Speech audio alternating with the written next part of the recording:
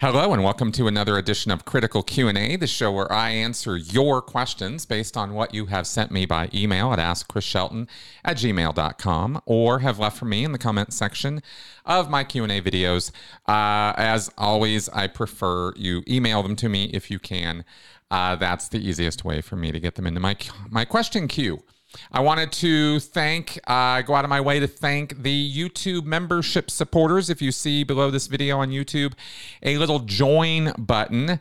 This is not Join Chris Shelton's Cult, but it is Join Chris Shelton's membership, which is something that helps, give a little bit back to the channel for what you guys get from it. And I hope you will consider doing that. So many of you have. I want to thank all of you. And I also want to thank, of course, my longtime hardcore and all of my Patreon supporters. You guys are awesome and very, very much appreciated. You are what is keeping all of this going. So means a lot to me. All right, so let's go ahead and first plug the podcast. I have been a little surprised at I always kind of keep track of the numbers on my videos, especially on the first day. Is this going to be something people want to see? Is this not? And I did an interview on my podcast this week with Dr. Janja Lalich, one of the thought leaders, one of the leaders in the anti-cult field and movement and effort. She is somebody very much worth listening to, and we had a really wonderful talk. It was one of the few interviews I've ever done where I actually wrote down all my questions first because I had so many, and I wanted to really make sure that I gave her good questions because she's not somebody whose time I wanted to waste. Not that I want to waste anybody's time, but you know what I mean. So I hope you guys will check out that podcast. And we had a fun show on Friday night considering the meaning of life, but also how that is, of course, utilized or taken advantage of by other more nefarious actors in the world, characters out there you might meet who will be more than happy to give you a meaning for your life if you are having trouble finding one. And maybe that's not always in fact, that's never a good idea. Yeah, okay, let's go ahead and get on with answering your questions. Steph CLO. As we know, during the Masterson trial, there must have been numerous shredding parties at Scientology headquarters and lawyer offices. What are your thoughts on all the recordings of PC sessions? Do you think Miscavige would ever go all Keith Raniere and start recording meetings and everything for posterity? Would they be deleting lawyer videos, etc.? Letters and emails and files are important, but videos can be serious smoking guns too. Just something I thought was interesting, all the digital medias. Okay, thank you for asking about this. And I thought it might be an opportunity to talk a little bit more broadly about what the little tiny bit that I know about David Miscavige and how he operates. Something I don't know that it's ever really been noticed or talked about on any channel, but David Miscavige, when he goes around within the world of Scientology and is doing inspections or visits or meeting with people, all of it is recorded. All of it. There are people, his entourage, who walk around with him, have recorders and notepads, and they keep up with everything he says. It's all taken down. There are binders of dispatch communications, emails, you could say, or letters back and forth with him, giving directives and orders to people, captains of organizations, the personnel at Bridge Publications. I saw these binders of directions just for Bridge Publications or just for the American St. Hill organization or whoever. These conversations back and forth were in writing. But when they weren't, when he was just walking around doing his thing, they were recorded. I saw it. And one of the reasons for this is because he would often walk around doing his inspections and issuing orders to whoever he wanted to, telling him what to do, totally bypassing the entire Scientology command structure in the process, which is something Hubbard said, just kind of mildly might have mentioned once or twice, not really a good idea. Miscavige doesn't care, right? If he's talking to somebody and he wants them to do something, he's going to tell them what to do. And those are recorded and then followed up in writing, right? People will then, I had a conversation with him one time from my job at my desk, and he was walking around in the management area. And he stopped, asked me a couple questions, and then walked on his way.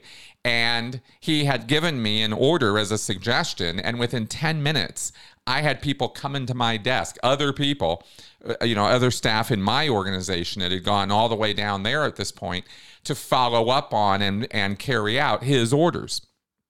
So it's not like there's even a lot of, time entered into this, but that's just one aspect of Miscavige and how he is recorded for posterity. And when you asked about that, I thought, well, yeah, that's already being done and has been being done for many, many years. That's all recorded somewhere. Somebody's got all that. And the internet age and the computer age were actually a boon for Scientology in terms of its surveillance culture and its reporting snitch culture, because all of those files and all that information can now be digitized and and stored in bits and bytes, and it doesn't have to all be stored in paper in warehouses, which is how things were when Hubbard was around and through all the early years.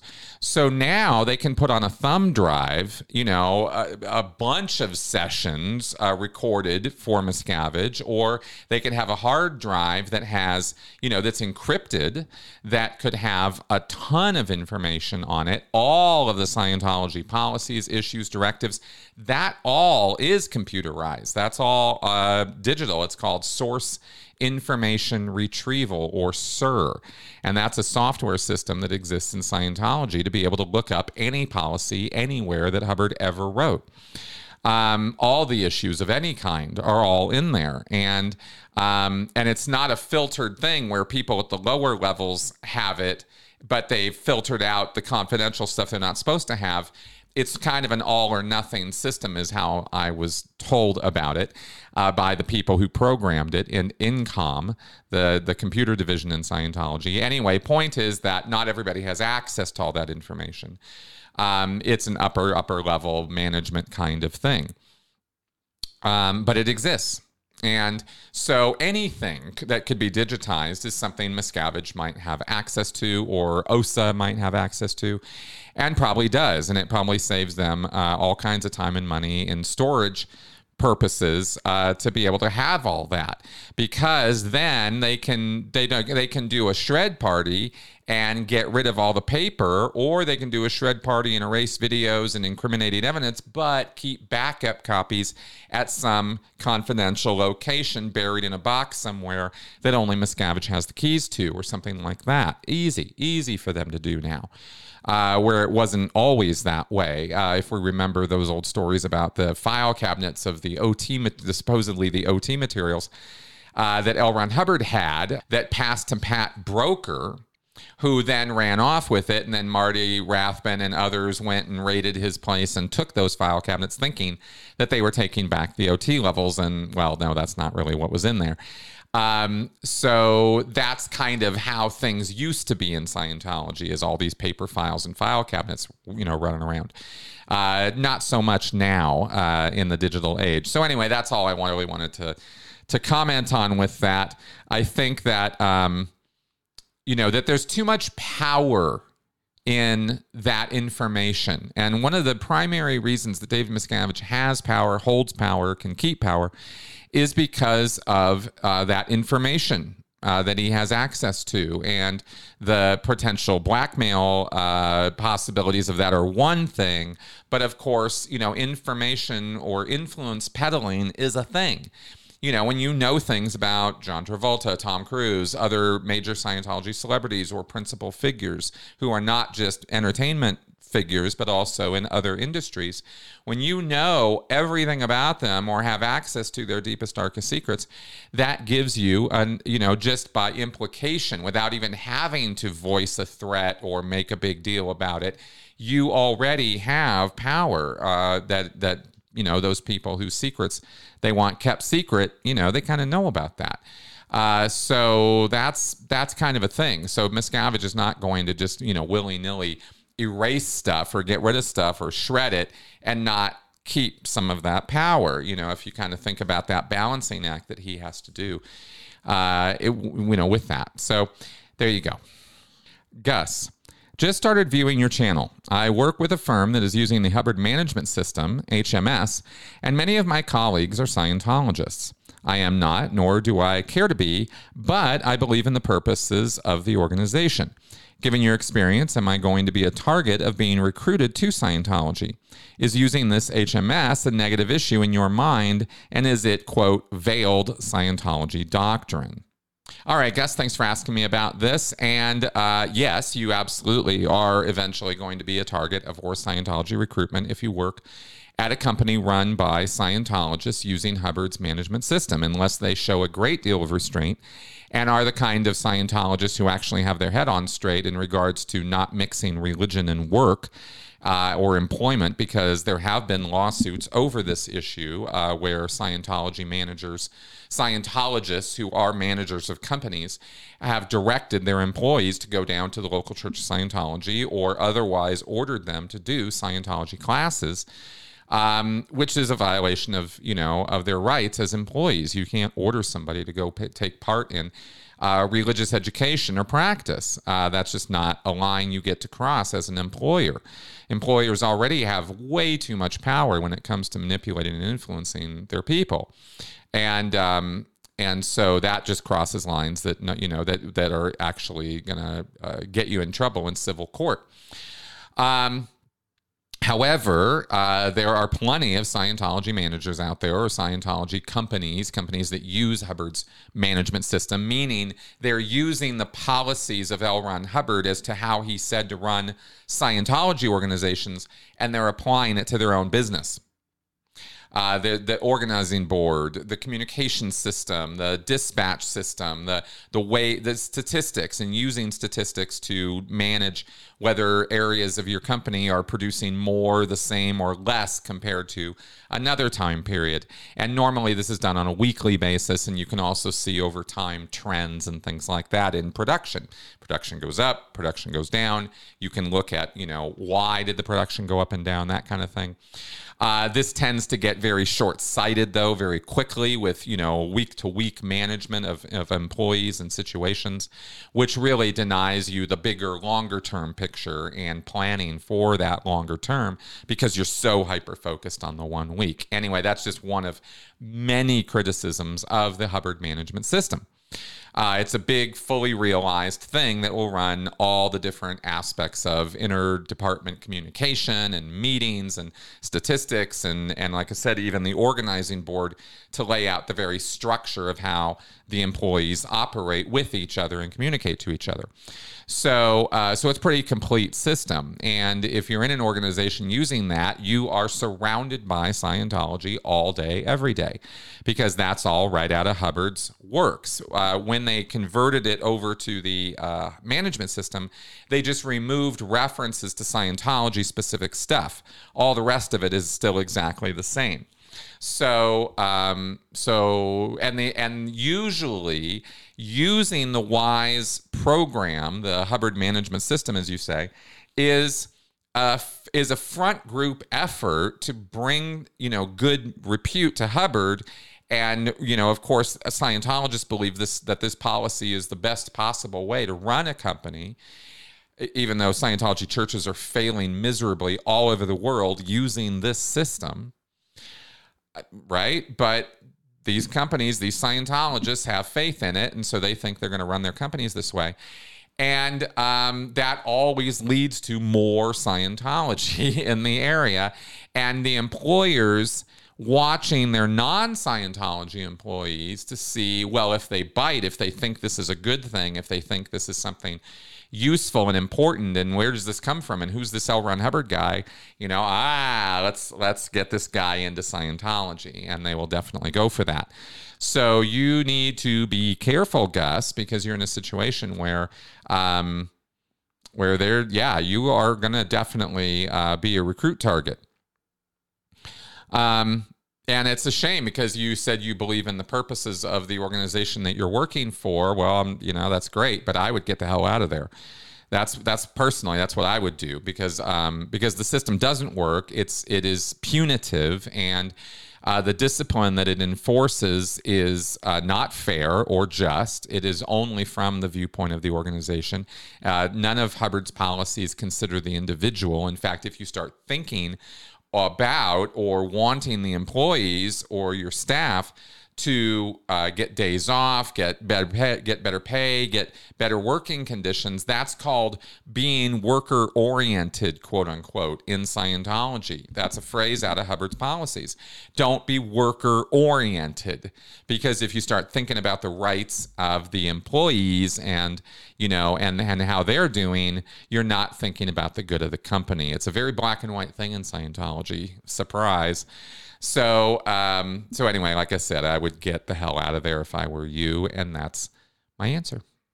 Doug, have you ever had the chance to read any of LRH's non-Scientology materials from back when he was still a writer?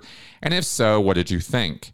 From what clips you've shown on your shows, he seems to have some good ideas as far as fiction goes, as well as a special talent for world building, but in my mind is in desperate need of an editor. I've given the book Old Doc Methuselah a read, and while I certainly liked it as a pulp sci-fi, I think that Hubbard played a bit fast and loose with his own rules and was no stranger to the occasional deus ex machina. All right, Doug, thank you. I've commented on this over the years, that Hubbard's writing is atrocious. I can't stand it. The most finished, polished work he has is Battlefield Earth. That's the most readable of his fiction as far as I'm concerned. But his early stuff, his Pulp Fiction stuff, is just trash. I really don't like most of it. Stephen King had good things to say about Fear. I used to think Final Blackout was a really good book as a study on being on leadership. Of course, now I completely disagree with Hubbard's principles on leadership. I've had, some viewpoint changes, you could say, since I left Scientology. And then, you have stories like Old Doc Methuselah or some of his other series, Typewriter in the Sky, things like that. Some people are fans. I'm not. I don't like his dialogue. I think it's atrocious. I think his stories are, somewhat misogynistic in the main, which reflects the times of when he was writing them, I understand, but I still think it's kind of silly. His characters are two-dimensional, really one-dimensional even. They're not fully realized human beings. They are all caricatures rather than characters. They don't reflect reality in any significant way. And Hubbard's always you can always tell he's sort of making himself the hero of his stories. His heroes are how he sees himself. And, his favorite book ever, I think, was 12 Against the Gods, which sort of epitomizes these strong personality stories of people taking on the world and winning or whatever. And Hubbard really saw himself in that mold, even though he was a pansy, wimp who never saw a day of combat and lied constantly about his own actions and deeds. Because he didn't have heroic deeds to fall back on. He was not a heroic figure. He was a scumbag, and he was a liar, and he was a serial abuser. The guy was bad news, but he was very, very delusional in that worldview. And that's what comes across to me in his fiction. That's what I see now. I can't unsee it. It's kind of one of those things of once you know about the guy and once you see his character and who he really was, and you look at that fiction from that point of view of knowing who he was and what he was about, you can't unsee it. At least I can't. I can't suspend my disbelief any more than I can when I see Tom Cruise on the screen anymore. I can't unsee what I see with him. Other characters, other Scientologists who are actors, character actors is what I meant by that. I can suspend disbelief to a degree. I can go, okay, I'm watching an actor do a movie role here. Let's see the character. But I can't do that with Cruise. So, and then of course his writing style and his structuring of his stories, and it's all so predictable. It's always going to very, very predictable places. And he doesn't write with anything like reality in mind. So that's my criticism of Hubbard as a writer. Matt B., do you see street epistemology as a substitute for cult exit counseling? Are the two techniques equivalent? I've been thinking about this for some time now. There's obviously some overlap in that both methods involve questions to stimulate critical thinking about fervent belief, but there are some fundamental, if subtle, distinctions. As I understand it, cult exit counseling has a basis in psychotherapy, while street epistemology is more grounded in philosophy. Some cult exit counselors have raised concerns that street epistemology is not therapeutic, especially when applied to a victim of traumatic abuse like most ex-cult members. I'd like to know what you think. Matt, thank you very much for this question. It's a very good one because there is a distinct and very important differences between doing cult exit counseling and street epistemology.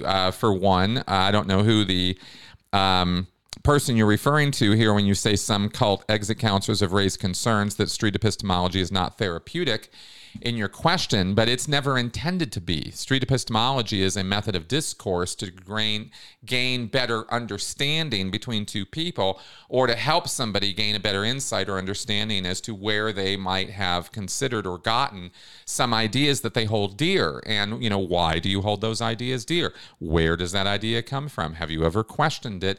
What about that idea gives you satisfaction or support or whatever? There's lots of ways and things you could ask in street epistemology that are meant to sort of give a person a little bit more insight into their logic and epistemology, their basis for their understanding what they feel they understand. And it's a conversation. It's meant to be friendly. It's meant to be a rational, friendly discourse. It's not meant to be therapeutic in any way. I am absolutely positive of that.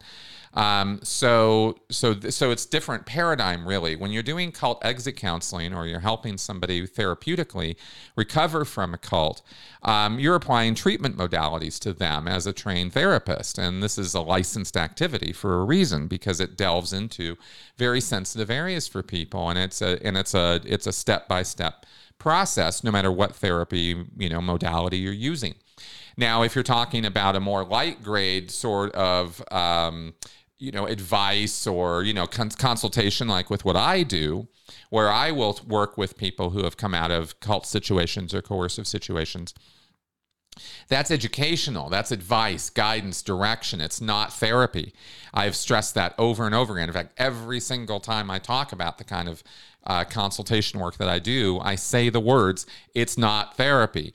Because it's not. Therapy, again, is incisive, it's invasive, it's personal, it's sensitive, and you got to kind of be trained and know what you're doing. That's the whole reason we have licensing boards and therapists who go to school and do internships and learn what the hell they're doing.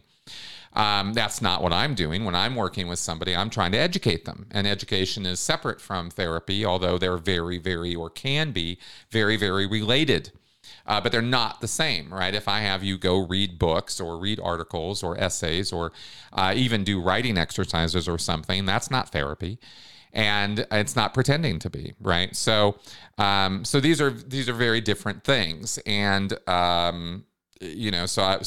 street epistemology is something that I very much support and very much believe in as a practice, because I do believe it's the one way that we can use to better understand one another. See, street epistemology often is positioned as a one-way flow, where the interlocutor, the questioner, the person who's asking the questions, is meant to come at this from this position. Well, I know there isn't a God, let's say, and I'm going to talk to you, but instead of telling you that or debating with you, I'm going to ask you questions of an incisive nature about where you're feeling or knowing this information is true or correct. And you tell me what you think, right? Like, well, where did you get that idea? Why do you think that's correct? What does that idea do for you? These are good questions to dig into why a person has beliefs in almost anything, whether it's God or a culture war value or some social value, because it's just kind of exploratory conversation. But it also helps the questioner as much as it does the person who's answering the questions, if they're open to having their own minds changed. in the process of doing their questioning, maybe they also can look to themselves and look at what they believe or think is true, and why do they think so? And it can actually become, a two-way conversation, which I don't think is a bad thing. That's what we want, is good, rational discourse. So that's, but when you're doing therapy or cult exit counseling, it's not that way. The person who's administering the therapy or the counseling is not sitting there expecting to have their mind changed about the cult. I'm not going to do work with somebody, and a therapist isn't going to do work with somebody who comes out of Scientology, listen to what they have to say about Scientology and go, oh, that's a good point. Oh, I think Hubbard had it right about that. That's not the point or the purpose of the activity at all. So there's another distinction between those two practices. And I've had conversations with Anthony Magnabosco on my podcast a few times about street epistemology. I really highly recommend, if you haven't seen those, that you check them out so that it's clear what the differences and similarities are between these things. And that's my flash, kind of off the top of my head answer to your question, Matt. But it's a great question. Thanks for bringing that up. SS. I wanted to see if you have any knowledge of the line charge phenomenon that can happen in auditing. I remember when I was about 12, my dad was getting auditing at Flag and was so blown out that he was unable to stop laughing for days. At the time, my mom said it was normal, but I felt a little freaked out that my dad was having a phone conversation with me, and yet he couldn't stop laughing for more than a few seconds at a time. And now I think my reaction was more appropriate than I realized at the time. I was wondering what was the actual psychological phenomena behind someone laughing like that. All right, thank you for asking me this. And we're going to dive a little bit into the topic of gelotology. That is the study of laughter. And it's actually a thing. Gelotology, study of laughter and its effects on the body from a psychological and physiological perspective. So let's cover a couple things real fast, just in terms of general ideas about laughter and psychology right now. Laughter is a great form of stress relief, and that's no joke. There could be some short-term benefits from a good laugh include stimulating many organs, enhances your intake of oxygen-rich air, stimulates your heart, lungs, and muscles, and increases the endorphins that are released by your brain. They can activate and relieve your stress response. A rollicking laugh fires up and then cools down your stress response, and can increase and decrease your heart rate so you get a good relaxed feeling, and it can soothe tension. Long term, it is actually good for your immune system to be laughing, here and there every now and again. Laughter is the best medicine, as they say. It's actually it releases neuropeptides that help fight stress and potentially more serious illness. It can relieve pain by releasing natural painkillers within your body. It can increase personal satisfaction and connection with other people. And of course, it can improve our mood. There are lots and lots of good reasons why laughing is a good idea. Now, the other thing about laughter, though, is while it does indicate stress relief or relief from anxiety or tension, sometimes there are other reasons people laugh after getting hurt, after others get hurt, sometimes during nervousness or discomfort, a person will laugh. Sometimes people laugh when they get mad. And then there is this bit I'll read here from in more detail about how sometimes people can laugh for no reason whatsoever. This can be disturbing to people when they are just suddenly laughing out of nowhere. This type of laughter may be due to what's called pseudobulbar effect, PBA, which describes laughter outbursts unrelated to an individual's emotional state. Pseudobulbar effect is related to a neurological condition that results in a person showing emotions in inappropriate or exaggerated ways, such as hysterical laughter or crying. And maybe some of this was demonstrated in that movie Joker with Joaquin Phoenix, where he would just laugh, inappropriately.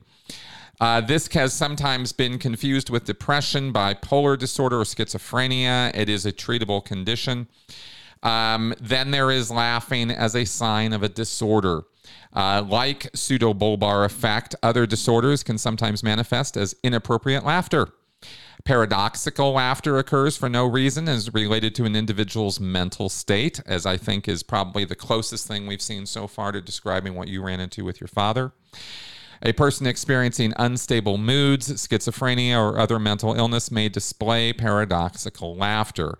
And I am in no way saying that your father is mentally ill here. I am just reading what it says, in that unstable moods might be a reason for paradoxical laughter of that kind. It could be a thyroid problem, could be something called Graves' disease, which involves hormone production. I mean, this is kind of how that sort of thing goes. But in Scientology, you referenced line charge. So let's go ahead and talk about that for a second, because it is a phenomena that occurs from time to time. Line charge in Scientology is the term that's used for when somebody enters into uncontrollable laughter as a result of an auditing action. They just enter this sort of gleeful, ah, ha, ha, ha, sort of state, and they just can't stop laughing. And this could very well indicate a release or a catharsis of anxiety or stress. Okay, it very well could. We talk about the fact that Scientology auditing induces blissful, euphoric states by design. So could you have such a thing go, where to the point where a person actually does experience relief? Of course.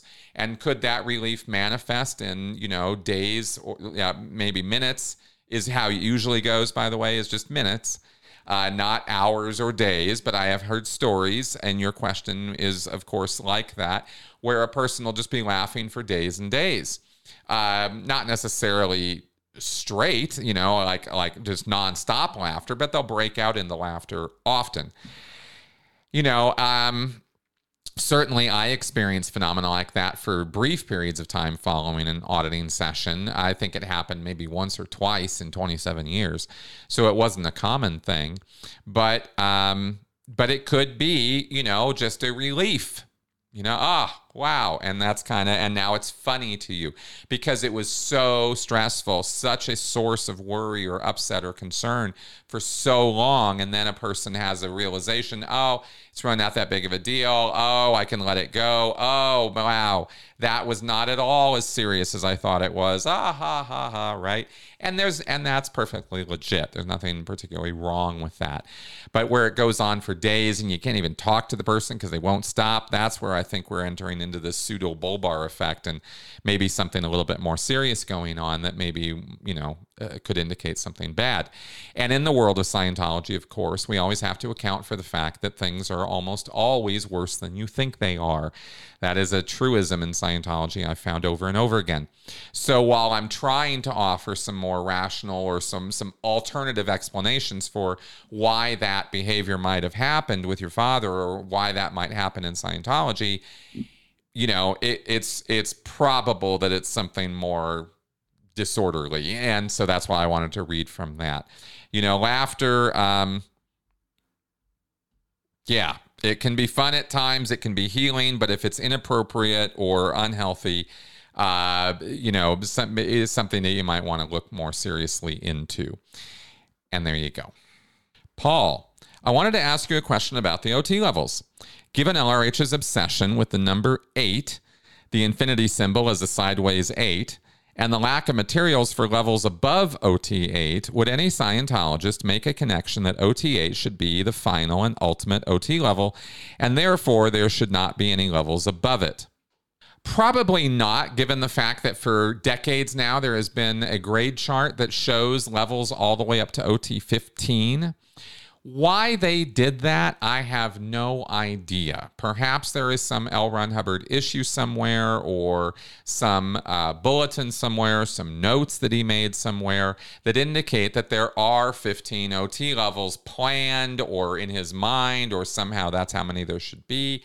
But for whatever reason, however it happened, whether Hubbard said it or not, ever since the 1980s, there has been an idea that there are 15 OT levels.